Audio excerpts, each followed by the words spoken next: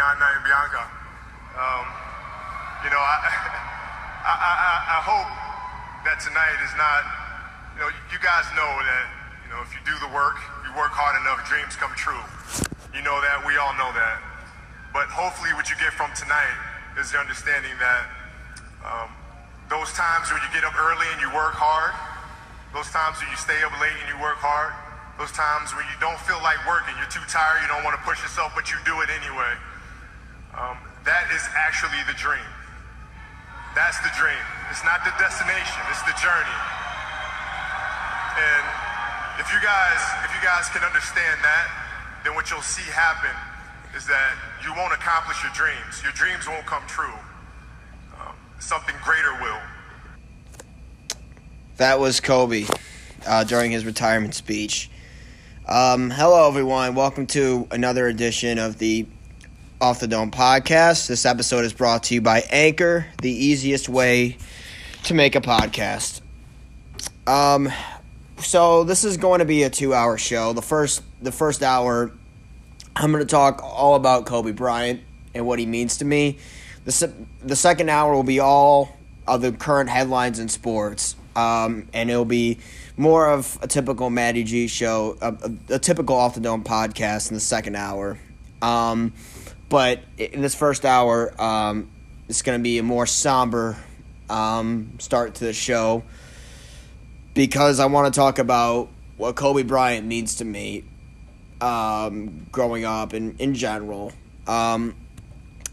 First off, before I share my thoughts about Kobe, I'm going to just acknowledge the other lives that were lost. Alyssa Altobelli, John Altobelli, Carrie Altobelli, Peyton Chester, Sarah Chester, Christina Mauser, Ara Zabayan, Gianna Bryant, and Kobe Bryant. Here we go. Since I was a little kid, I've wanted to find, something that I wanted to love and wanted to, watch every day. I mean, something that I could divert my attention from, whether it's school or whatever the case is, or family or whatever it is. And that was basketball. And the one person that I would watch, LeBron was obviously my favorite player, but the person that got me started into watching the NBA and to follow up closely more about the Laker organization was Kobe. What I saw from Kobe Bryant was just the way that every game I would see him in, he would go full strength, and he would do whatever it would take to win. What I saw throughout his whole career is there was nobody that worked harder than Kobe Bryant did. Nobody. Absolutely nobody would. He could play, if he could have a broken foot, right, and couldn't walk, and he would play on the other one easily. He's the kind of guy that's played through back injuries, through finger injuries, through any shoulder injuries, through any kind of injuries. We all saw when he tore his Achilles against the Warriors back in 2013. I saw that game, and he still got up and he still shot 2 free throws. This guy would go full strength, would do whatever it took to win at any cost. And his highlights, his intensity, and the fact that there's so many memories I have, when he scored 81 points against the Raptors that night, by far the second most points in NBA history. I was saying, wow, this guy would do everything. Or that game against the Suns where it was a jump ball, and when he shot that ball and how he ripped his jersey and he showed his undershirt and screaming at the crowd after Game 4. Or the most amazing moment, the first game I actually saw him with the Lakers play was against the Hornets when he went up against Chris Paul. And he had that amazing windmill dunk and to make an MVP statement. The Lakers won that game. Or the most amazing moment I remember, though, out of all my years watching him, was Game 7 against the Celtics, the arch rival. How he was really brutal, the fact that they lost to the Celtics by 39 points in Game 6 of the 2008 Finals. I mean, it was great beating the Magic, but the Lakers and Kobe really wanted the Celtics.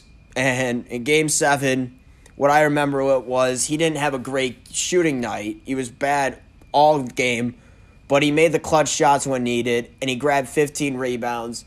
And after that, he stood up on the podium, his wings spread out, and he won his 5th championship, beating their arch rival Celtics.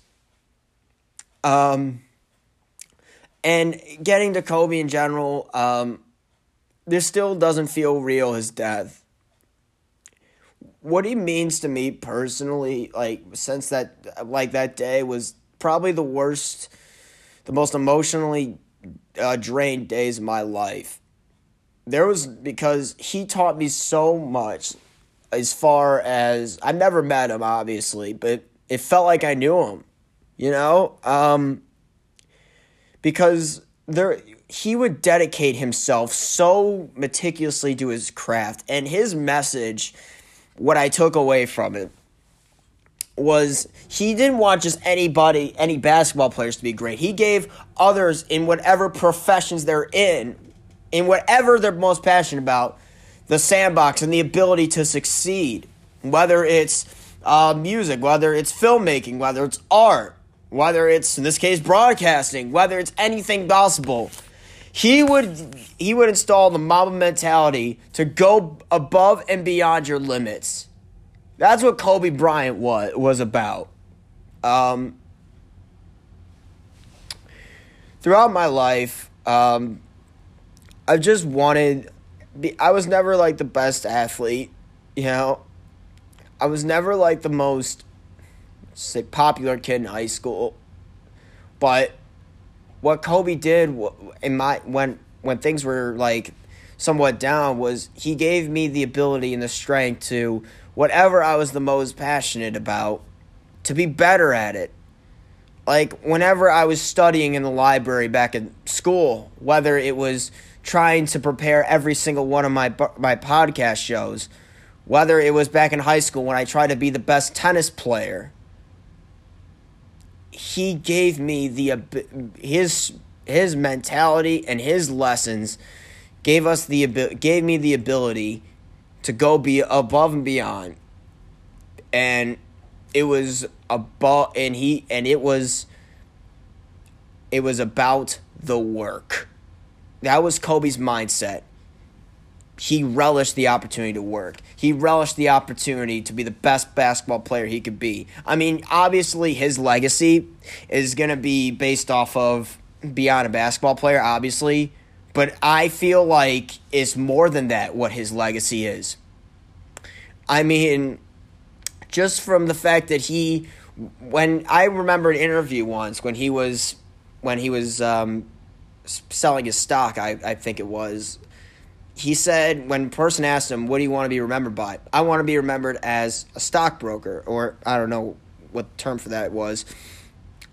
And he wanted to be the best. He wanted to be the best person he possibly could be in whatever he wanted to do. And when he won that Oscar that night, I was saying, wow, he won an Oscar? The Academy Award for Best Animated Short Film? This guy is more than just basketball. That's incredible. He won an Oscar. That's crazy. And the thing that's so sad was Kobe was starting to be better in his second act than he was in his first act. That's amazing. Now, it's just sad. I remember that day where he died, when I was just at home, and I was at the time I was preparing the application to go to Birthright to Israel. I was waiting for a call. At the time when there was very little talks of the pandemic, and my mom and I were preparing for the application, and so I was like, okay, I'll just go downstairs, I'll just watch TV and whatever.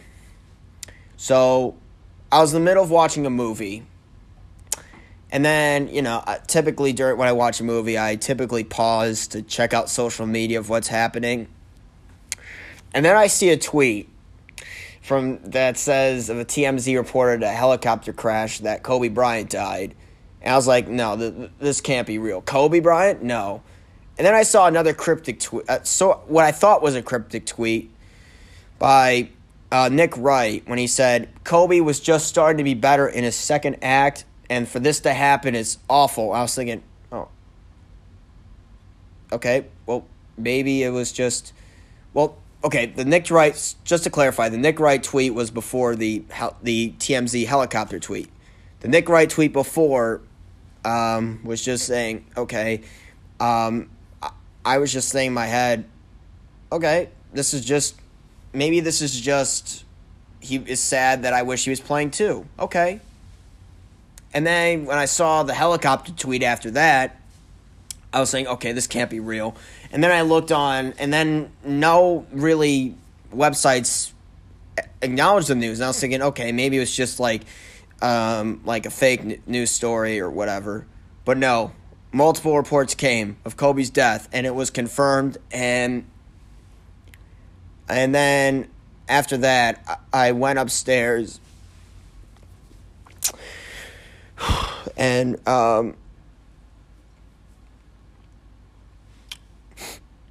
I started crying.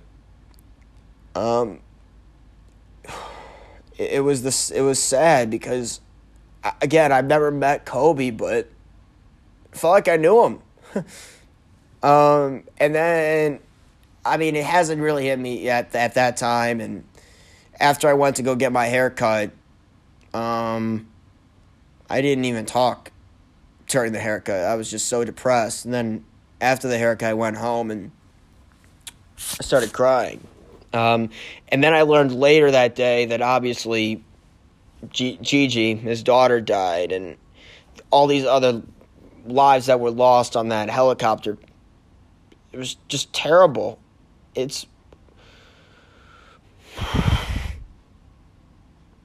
I'm sorry.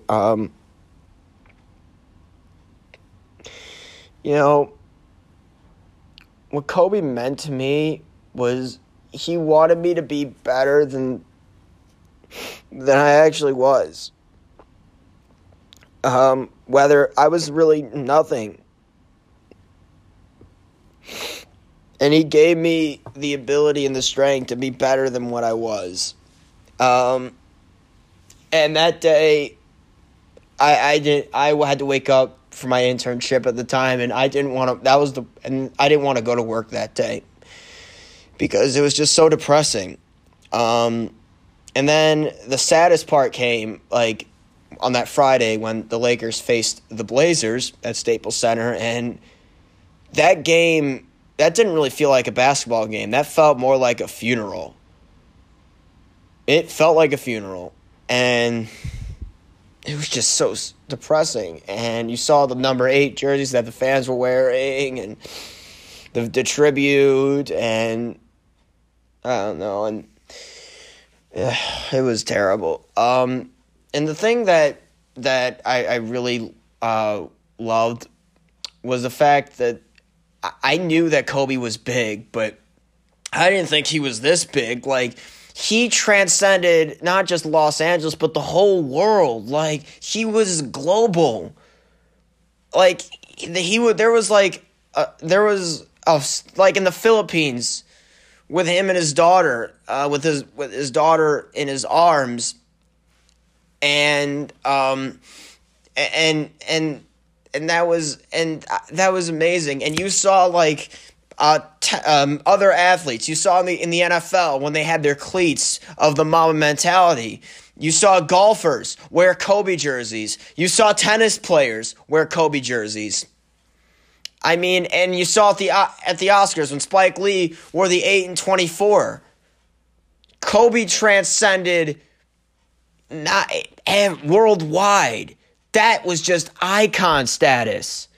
Like in China, like in Japan, like it was Kobe. He transcended everything. He was that guy. And, it was amazing. What he was able to do throughout and inspire so many people. And, he gave people the passion to want to be great. That's what his motto was. That's what it was all about. And what I loved so much about what he did was he tried to be more than a basketball player. I mean, you see what LeBron's slogan where it's more than an athlete. I mean, Kobe was more than an athlete. He tried to be better than what he was on the basketball court. Tried to be the best father. Tried to be the best storyteller. He tried to be the best stockbroker. Tried to be the best basketball coach. And the saddest part in all this, as sad as it is with obviously Kobe's death, was his daughter. She was going to be the next big thing. She wanted to carry on Kobe's legacy. For the Mamba Men Academy, she wanted to be the next great thing. And the fact is that Kobe was helping out and advocating for WNBA, and how Gigi was amazing, and how the saddest pictures that make me sad was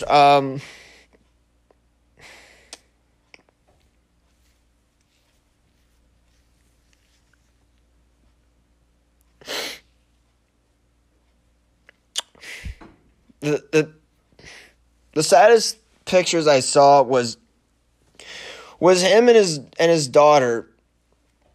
One of them was at courtside together, showing being so happy together. Him and Gigi being so happy together, and just on the sidelines. And one of them was at the UConn game when Kobe and Gigi were wearing UConn shirts and at the game together, and the other one was at one of the two Laker games that Kobe attended last year against the Hawks, where LeBron went courtside during a timeout. He went to dap up Kobe, and that was great. And another great game I saw was when Kobe was repping the WNBA hoodie and went to and then said hi to LeBron, AD, and Kuzma, and then during an exchange, he talked trash in Slovenian to Luka Doncic, and Luka dapped Kobe up, and he was wondering who's talking like that, and that was Kobe. I mean, this is a lesson. What Kobe taught us in general, in my opinion, was it's all about being better than what you are, and than what your limitations are. I mean, you could either just, in whatever your profession is, do the bare minimum, show up, clock in and out, typical 8 hours, or do you want to be the first one there? Do you want to work harder? Do you want to push yourself when you don't feel like doing anything anyway? That's actually what the dream is. That's what the actual destination is. And that's what it's all about with Kobe. And, people thought when I was a kid, when I wore his jersey, people thought people used to make fun of me at camp that you didn't shower. You would just love Kobe. You would just wear him in Lakers shirts. I mean, yeah, he was something special to me. He really was. I mean, just the way that he would do the most unbelievable things on the court. It was a joy to watch. Only Kobe can drop 81 points. Only Kobe could score 62 points through 3 quarters against the Mavs. Only Kobe could hit clutch shot after clutch shot during a game against the Raptors, and when he had the game-winning dunk. Only Kobe can want to be one of the players to guard the best players on a nightly basis. Only Kobe could just in and out just be the best part, just be better than what he was. And it's just sad. It really is very sad. And I feel horrible for Vanessa and his other daughters. And she's handled this so well. Like the MVP her dad was. I feel horrible still. Us and her are never going to fully get over it, but instead of just mourning constantly in Kobe's pain, we should just use what he did as a celebration of what he did and honor the lessons he taught us to want to be better than what we actually are. That's what I think that we should do moving forward. Another sad part, I'm going to wrap this up and then I'll get into a lighter, positive note after this segment, was the celebration of life last year. When Vanessa spoke about Gigi and Kobe, and the saddest part was when she said Gigi, Kobe. She was like, Kobe, take care of our daughter up there in heaven. I got our other daughters down here. We're still the best team. Like that, she handled that with such grace, such humility, and such strength during that celebration of life. And then after that, MJ said, when Kobe Bryant died, a piece of me died. And that was heartbreaking. And then Shaq, after that, went on and said a funny story of when Kobe said, when Kobe said, there's no I in team. When Shaq said, Kobe, there's no I in team. And Kobe's like, yeah, but there's an M-E in that mother. That's typical Kobe right there. Yeah, it was just he touched so many people in off the court and on the court too. You see so many people in the media have their typical Kobe story. And yeah, there's nobody else like Kobe Bryant, the competitor, the basketball player, the storyteller, the father, and there was nobody else like Kobe. So my biggest takeaway from doing this nearly 30 minutes tribute to Kobe is we should all strive to be greater than what our limits present ourselves to be. We should try to do better, to want to dream bigger, to want to study harder, to want to work harder, whether to do podcasts better, or that's what Kobe installed in us. It's the bottom line, and the biggest takeaway that I have is that it's about the work. It's about the work, and it's about being better than what you are. And with that, I'll take a break. This is the Off the Dome podcast. Thank you so much for listening to that. I'll regroup here and I'll get back in the second part of this episode. Thank you.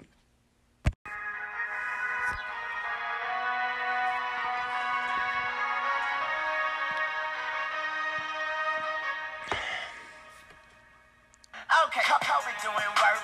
2-4 on my shirt. He the greatest on the court, and I'm the greatest on the verse. Going for the fourth ring like it was his first. Gotta get the gleam. Do it for Kareem. 2-4 so nice, my flow so mean. Catch me at the game sitting next to Goldstein. Kobe Bryant Nikes. This is Off the Dome with Matt G, the second hour. Thanks for listening to the first hour. Sorry for getting over emotional about Kobe. It's a very passionate subject. But we're gonna move on to a lighter note and plow through this episode.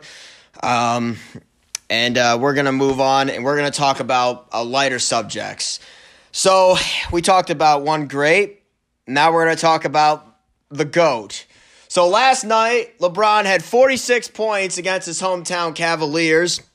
And it was probably one of the best performances LeBron's ever had in a regular season. And this is my thoughts. It was an amazing game. It was great.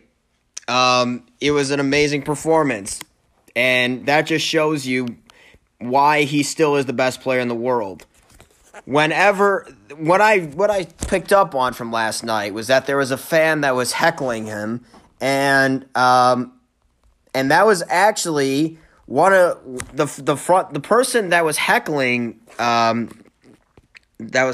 LeBron was a front office person from the Cleveland Cavaliers, and I forgot who his name was, but the person that heckled LeBron was actually, I think, somebody named Hillman, but whoever it was, I read a report that it was Dan Gilbert's right-hand man, and he's the brokerage guy who does negotiation deals for the team's biggest signings, heckled LeBron after LeBron missed a shot in the third quarter. You know what LeBron did? He took that personally. Had 21 in the fourth quarter. Some of his games, the past couple performances he's had, the last four quarters, when everyone's giving me crap about LeBron's fourth quarter numbers, against the Bucks he had 12 points, and against the Cavs he had 21 points. And this was the one time, and I agree with some haters or some objective people on LeBron, where, I wish he would do this every game. Well, if you know what LeBron's game is, his game is mainly about getting others involved. And I think the reason why he wasn't able to score as much, or let alone score 30 plus up until the game at Milwaukee or the 46-point game against the Cavs, was, I think, because of the fact that, one, he was working himself into shape after the shortest offseason ever. He was playing only a career low 32 and a half minutes. He also has another superstar on his team in Anthony Davis, and was so focused on getting him going. That's probably another reason. And with a new cast, he was trying to fit them into their roles. And also, I think, and that's what he was trying to do. But I think the two games that he circled was the game at Milwaukee against the guy that won the regular season MVP over him, Giannis. I think he circled that and wanted to take that personally by having 34, 8, and 6. And then against Cleveland, where's my hometown team? Okay, I'm gonna show you all who I still am and why I'm still the best player on the planet. AD did that against the Bulls, his hometown team, where he had 34, had a great showing. And then LeBron, it was LeBron's night.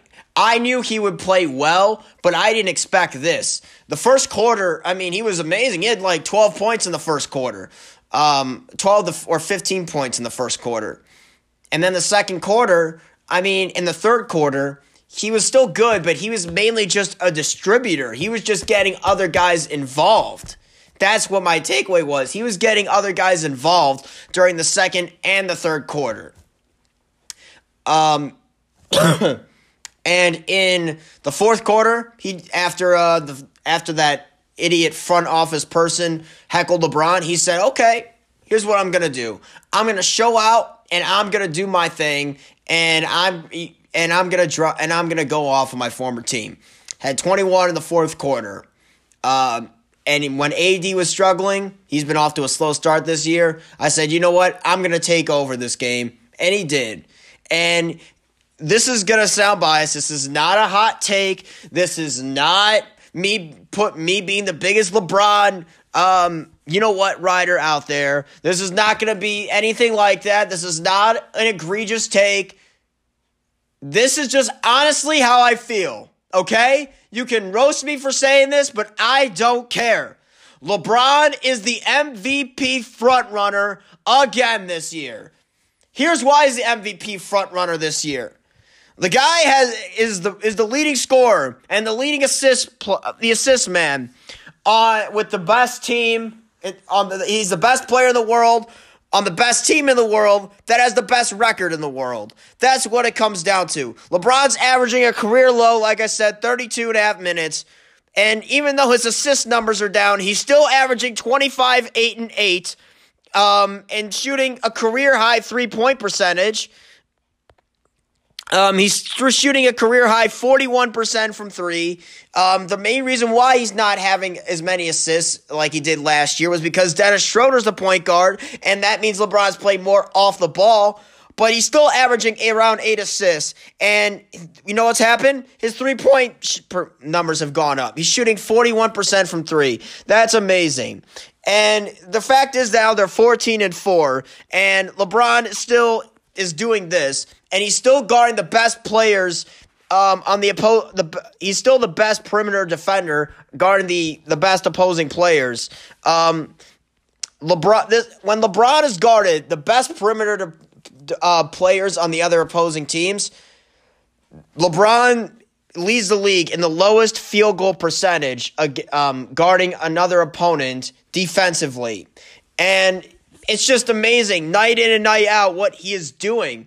And with a career low minutes, and even though he's got off to a little bit of a slow start, he still is just doing 25, 8, and 8, number one seed in the West, in the NBA. And he's in a career low minutes, 40 career high in 3-point percentage. And with AD struggling, a new roster, a lot of new players on the staff, and they're on the roster, and they're 14-4. I mean, if that's not league MVP status, I don't know what is. People say I'm just a stats guy. No, I'm not. I'm talking about with an eye test, and from a statistical standpoint, LeBron is still the best player in the world. And Kevin Durant, as great as he is, he has two other all-stars, two other superstars around him. LeBron has one, and much as I love AD, he's gotten off to a slow start, and LeBron's picked him up. LeBron's picked this whole Lakers team up, and they're the best record in the NBA. So, if you really want to look at it from that perspective, yes, he is the MVP, and he's in a career low minutes. And in a time this year where, I'm going to be honest, I was one of those people, and LeBron even said this, I actually believed that he was going to play less games to start the year. That I actually thought that he would pick and choose when to sit and when to not sit out games. Okay? I actually thought he would do that. I actually thought that against bad teams he would not play. I actually thought that he would cherry pick and not be his usual self, and I thought he'd be a little bit out of shape. I somewhat was expecting that, but I was wrong. I didn't expect him to still put up 25, 8, and 8 on a nightly basis, and still scoring 30 plus. Still scored a 30 plus game, and still having 40 plus, and still doing this. Year 18, which no one else expected but me. I knew he would still be great. I didn't think he'd be great just in the regular season. I thought he'd be mainly great and save this for the playoffs. But my God, he's been amazing. And all the ignorant haters out there that I'm going to call out on this show said, oh, well, if the Lakers win games, it's because of AD, it's because of a supporting cast. And LeBron didn't do anything, even though he played great. But if the Lakers lose and LeBron plays great, people are going to blame it all on LeBron. So which one is it? So stop moving the goalposts and just appreciate greatness. And you see that block he had on Colin Sexton? You saw that block? He was Sexton floated that ball up. LeBron blocked it. Okay? That was all LeBron. He's still a great defender. He's still the best passer in basketball. He's still the best driver in basketball. Not only that, he's still the best player in basketball. And if the Lakers could keep this up and the fact is, also, the Lakers are the first team ever, I think, to start off 10-0 on the road. That says a lot. And the fact is, they're by far the best record in the league, the best road record in the league, and LeBron's still doing this on a nightly basis in a career low minutes. Yes, he is the MVP. You could like it, you could hate it. I don't care. Just accept the fact that LeBron's still the best player in the world in year 18. That's all I have to say on that. Okay, now I'm going to move on, and I'm going to talk about the Brady versus Mahomes. Getting to another subject here. So there have been some debates. Before I get into the matchup, there's been a question out there: is Tom Brady the greatest athlete ever? Okay. First, there's a lot of different ways to answer that. As far as greatest athlete ever, as far as athleticism ever, he's not even close in that discussion. I mean, as great as Tom is, he's definitely not the most athletic player in the league. He's not even close. I mean, if you saw his combine, how he ran and how he looked, no, he's not the best. I mean, yeah, he's in shape. And he still can throw the ball deep down the field, but is he the best athlete as far as that goes? No. And as far as the best athlete at his own position, I mean, look, he's by far the most accomplished athlete in the NFL. I will say that, by far the most accomplished. But as far as the best goes, mechanically speaking, I mean, he's never been known as the best quarterback in the league up until maybe his later years. I mean, if you look at it, other than his 2007 year that he's had, where at the time he set the passing touchdowns record for most touchdowns in a regular season, passed by Peyton Manning, who had 55 in 2013. Up until that point, he was still a very good quarterback, but he was mainly just a game manager up until his first league MVP season.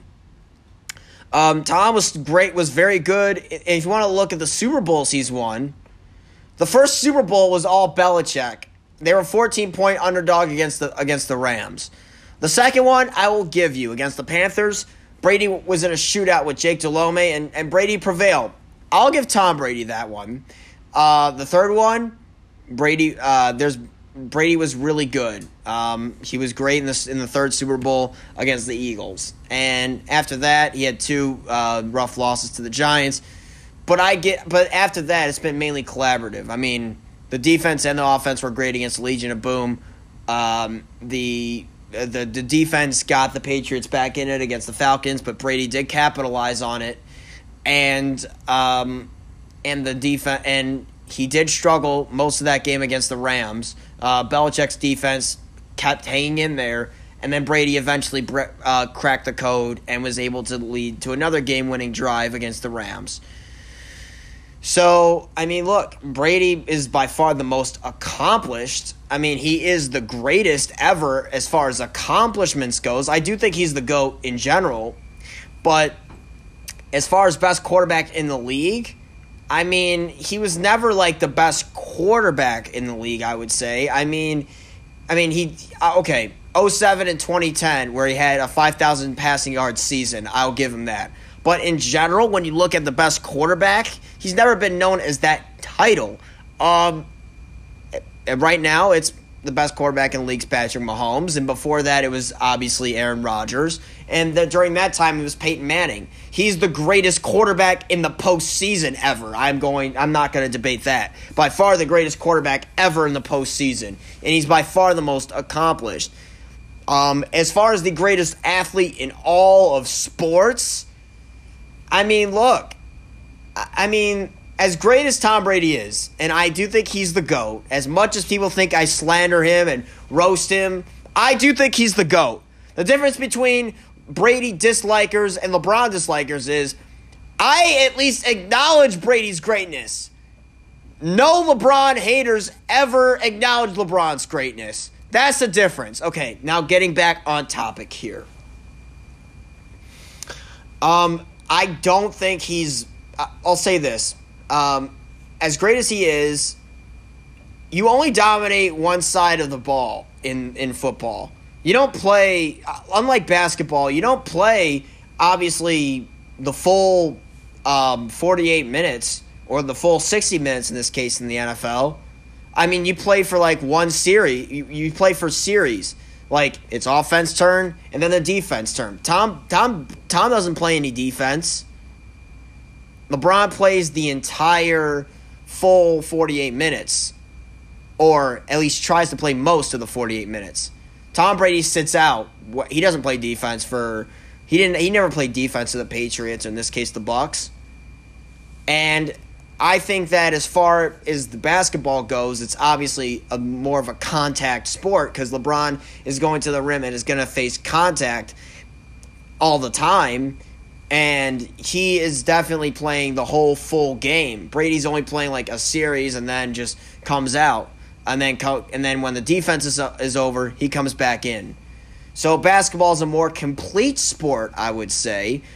And as far as that goes, in that sport, the most accomplished basketball player ever, just accomplished-wise, is Bill Russell. But is he known as the GOAT?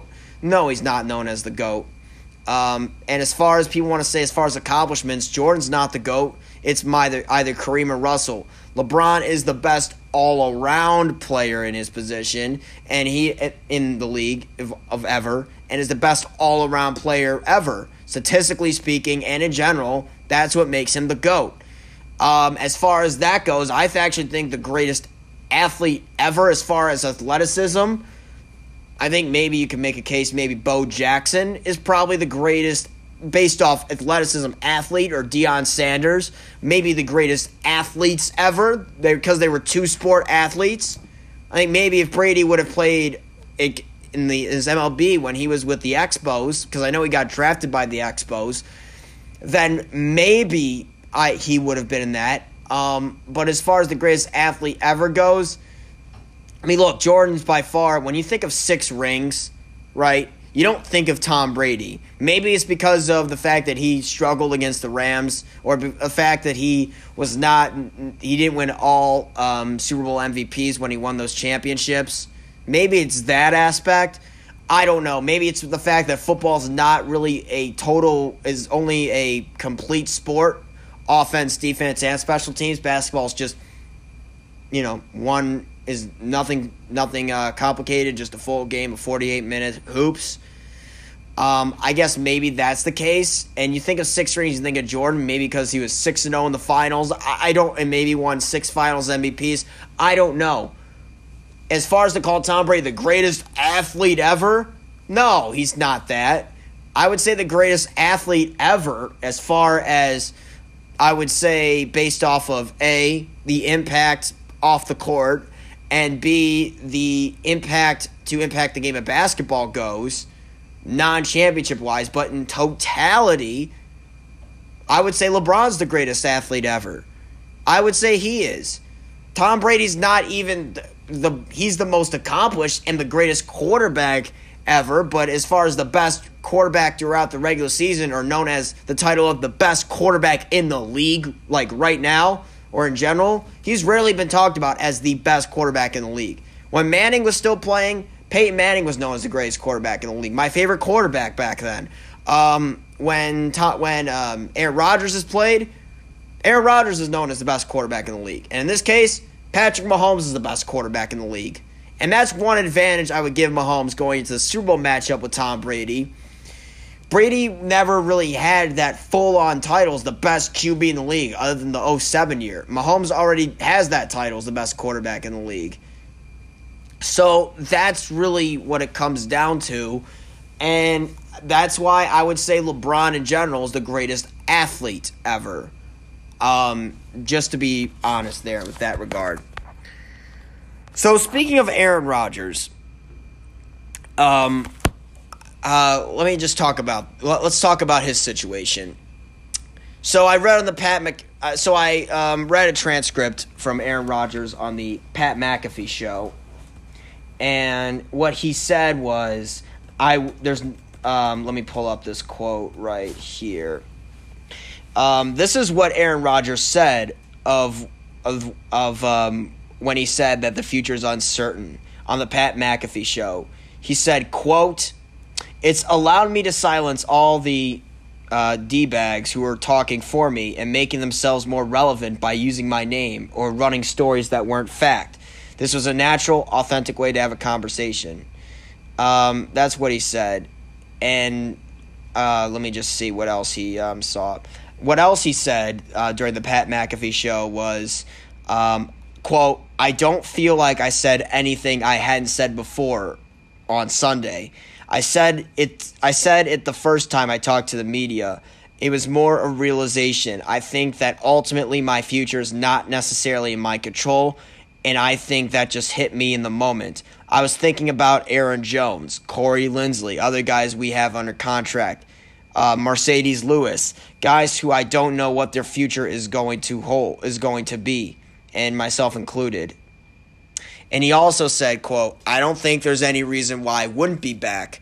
But look, there's not many absolutes, as you guys know in this business. So to make an absolute statement about something that is not absolute, I didn't do it. And that's why it went kind of nuts." Okay, so in my honest opinion, I don't think he's going to leave Green Bay. He's already owed $35 million next year, and he's under contract through 2023. I highly doubt he's going to leave. But at the same time, though, just non-biased. I talked to my friend before the show, who's a Green Bay Packers fan, and me just being all objective and taking my Bears fandom imaginary off for a second here, I don't like how this management has done a disservice to Aaron Rodgers. And here's why. You drafted Jordan Love because you thought that Aaron Rodgers was on the back end of his career, and you thought he's seen better days in his career. It was either a message of put up or shut up with Aaron Rodgers. And what happened? A-Rod probably had the best season of his entire career. 48 touchdowns to 5 interceptions. You can't move on from that. A-Rod had an amazing season. And I don't like the fact that they drafted Jordan Love just in spite of Aaron Rodgers and did not give him any sort of help. Like, when he could have had some help on his defense, when maybe his front seven, they could have done better getting free agents on the front seven. They could have done better job, like, revamping their secondary. Or they maybe could have gotten another playmaker for Aaron Rodgers. But no, they drafted Jordan Love. How many snaps did Jordan Love play? 0. And when it was a blowout, or when A-Rod went out of the game, Jordan Love didn't play. Tim Boyle played. And I don't know what it is with the management, Aaron Rodgers. Maybe it's a fact of how they're trying to light a fire under Aaron Rodgers' butt. I don't know what the case is. But I just feel that that if I were Packers management, I would try to get Aaron Rodgers the best help possible. Because, yes, Aaron Jones is going to want a lot of money. He's probably going to be gone. And I don't know what's going to happen. I think Aaron Rodgers, during that press conference, I think he said was either you do make a change or I'm gone. And it's a cat and mouse game between him and management. There were some reports of Aaron Rodgers being a diva, and there were some other ex-Green Bay Packer players that said he had a horrible attitude in the locker room. And there were some reports about that, and I think that A-Rod was just trying to like play like cat and mouse game of just doing what he wanted and wanting more money. And then I read a report also that when Matt LaFleur got hired, Aaron Rodgers was not contacted about it. And that was a message knowing that listen, Aaron, you better act appropriately. And that's what A-Rod did, and he had to adjust his attitude towards the media. And then after that, they drafted Jordan Love, and then that pissed Aaron Rodgers off. So this really is like a personal thing between the management and Aaron Rodgers. I personally am mostly, I could understand both sides because the management clearly is not as very disappointed the fact that A-Rod is 1-4 now in NFC Championship games, and that one win he had came against the Bears, in which he was pretty bad in that game, and where he barely beat and held on to beat Caleb Haney. And then after that, he lost against Seattle. He lost badly against the Falcons. He lost badly at San Francisco, and he didn't deliver when they asked him to against the Bucs. And then even his playoff wins weren't that impressive. I mean, he barely beat the Cowboys with a Des Caudick game. He lost to Eli and the Giants. He lost to Kaepernick twice. He barely beat the Cowboys again with a Mason Crosby field goal. And he beat the Giants, in which Odell went to Miami for a boat game. And he beat Joe Webb, who was a receiver playing quarterback for the Vikings. Okay, so when I really look at it, I mean, he hasn't really had great playoff success. And neither have the Packers. So I think the management is just thinking that, okay, we're running out of time with Aaron Rodgers as quarterback. But I don't like the fact that they could have done better with more help for Aaron Rodgers at the same time by not making any moves during the free agency during last offseason. So I can understand both sides of things, but in general, I would say I'm leaning more towards Aaron Rodgers' side, because I don't like the fact that they haven't gotten A-Rod the necessary help yet. But I don't know. Maybe there's some reports that the diva thing with Aaron Rodgers is not true, but that's just what I'm reading off of. I do think though that they better do something for A-Rod, or he's going to want to trade way before 2023, before his contract's up. Okay. Now, let's get back to Brady versus Mahomes. So apparently I read a report that the Chiefs are giving bulletin board material to Tom Brady when Patrick Mahomes said, we're going against one of, if not the best quarterback ever. And another quote by Frank Clark was, "We're not scared of Tom Brady." This is what Mahomes said, and I quote, "To go up against one of the greatest, if not the greatest quarterback of all time, is in his 150th Super Bowl. It's going to be a great experience." Okay, so my takeaway from that was that, first of all, I just think that the Chiefs are not going to bow down to Tom. They're not going to give in to Tom's greatness here. They're just trying to honor him, but not really kiss up to Tom in that sort of way. Because You saw what the Rams did, like against Tom Brady and Belichick in the Super Bowl, when it was mainly just the whole mystique of the Patriots in general, where Sean McVay, before the game, went up to Bill Belichick and was saying, "I'm such a big fan of yours, and I respect what you've done, and we'll be in touch," and giving him a handshake and all that. And McVay was more of like a fan that game than he was a coach. And I think the Chiefs know by the fact of the opponents that faced against Tom Brady, you can't give in to his aura, his mystique. You're going to have to respect him, but go out and prove him wrong. That's basically what my takeaway from it was. I mean, the Chiefs know how great Tom is, and Andy Reid knows how good Tom is, because Andy Reid coached against Brady during the Super Bowl when they faced the Eagles. When the Patriots faced the Eagles. The first time, obviously. So, look, I don't think that the Chiefs are giving in to Tom Brady's greatness. They're acknowledging it, but they're not going to go over the moon about Tom Brady.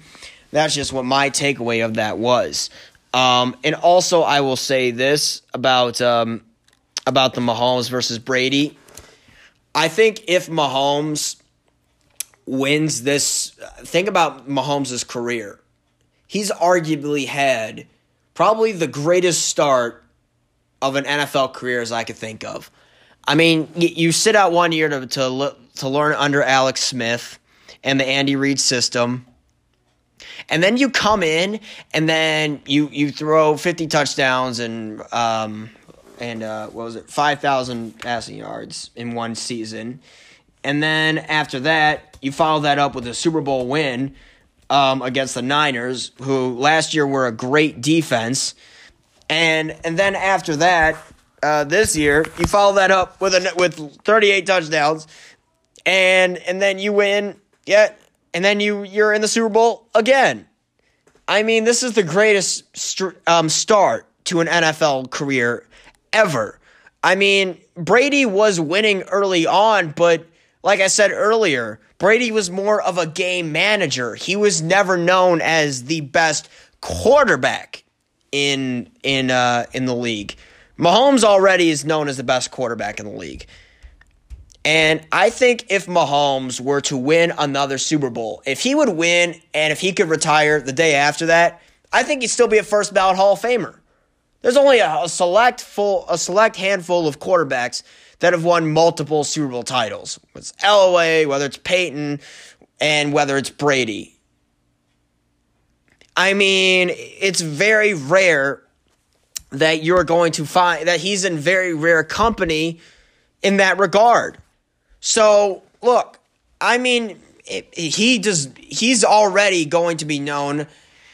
Look, do I think he'll be the second greatest ever up until if he wins that? I mean, I don't think he. I think I have to see him. I think it's still Peyton. I think it's still maybe Montana. Oh, I forgot him. Montana to win multiple Super Bowl titles. He's the second greatest ever. So I would say Brady, then Peyton. Brady, Montana, then Peyton. I don't know, because still, Manning, in my opinion, is arguably the greatest regular season quarterback ever. By far, he's the best regular season quarterback ever. I mean, he's known as the best quarterback in the league. Even when he was with the Broncos, his first 2 years he was. So I think if Mahomes were to win this one, I think I'd put him ahead of Elway. And I think he would need one more to pass Peyton, in my opinion. But if he keeps racking up MVP awards, and if he keeps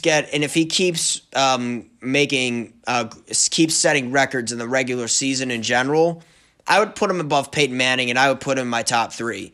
But if he wins another one, oh yeah, he's going to be known as a top 5 quarterback, in my opinion. I really do think so. I would put him ahead of Aaron Rodgers, and I would put him ahead of Breeze, and I would put him definitely ahead of Brett Favre. I definitely would put him above those quarterbacks because what he has done is mostly sensational. I think right now he's probably a top 3 athlete in all of sports. Patrick Mahomes is right now. I think Brady's one of the greatest athletes ever, but as far as right now goes, Mahomes is one of the greatest right now. So, in my opinion, I would say that if he were to win another Super Bowl, he'd be a top 4 quarterback, I would say. He would win that and then retire the next day. He'll be a first ballot Hall of Famer in 2 seconds. I really do believe that.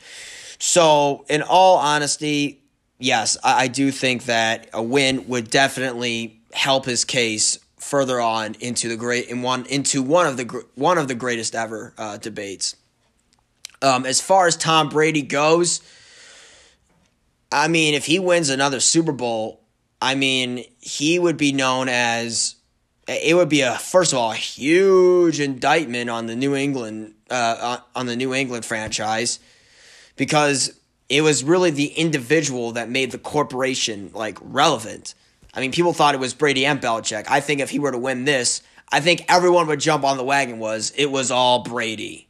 That's what I would think about it in that regard. But look, I mean, it's hard to discredit Belichick if Brady were to win another Super Bowl, but I think a lot of people would be leaning towards it was all Brady in that regard. And if he were to win another Super Bowl, it depends. I think that he would. I think that maybe we can further the discussion as the greatest athlete in all of sports. But like I said earlier, basketball is more, you play more minutes than you do in football. So there are more possessions in your game than football. So, and Brady dominates one side of the game. So as far as complete goes, I said that LeBron is the greatest because he's the best overall player. And this goes, in my opinion, if he were to win another Super Bowl, then I would say Tom Brady's probably the greatest, maybe NFL player ever. I'd say he's the greatest NFL player ever. People think it's Jerry Rice. People think it's Lawrence Taylor. In my opinion,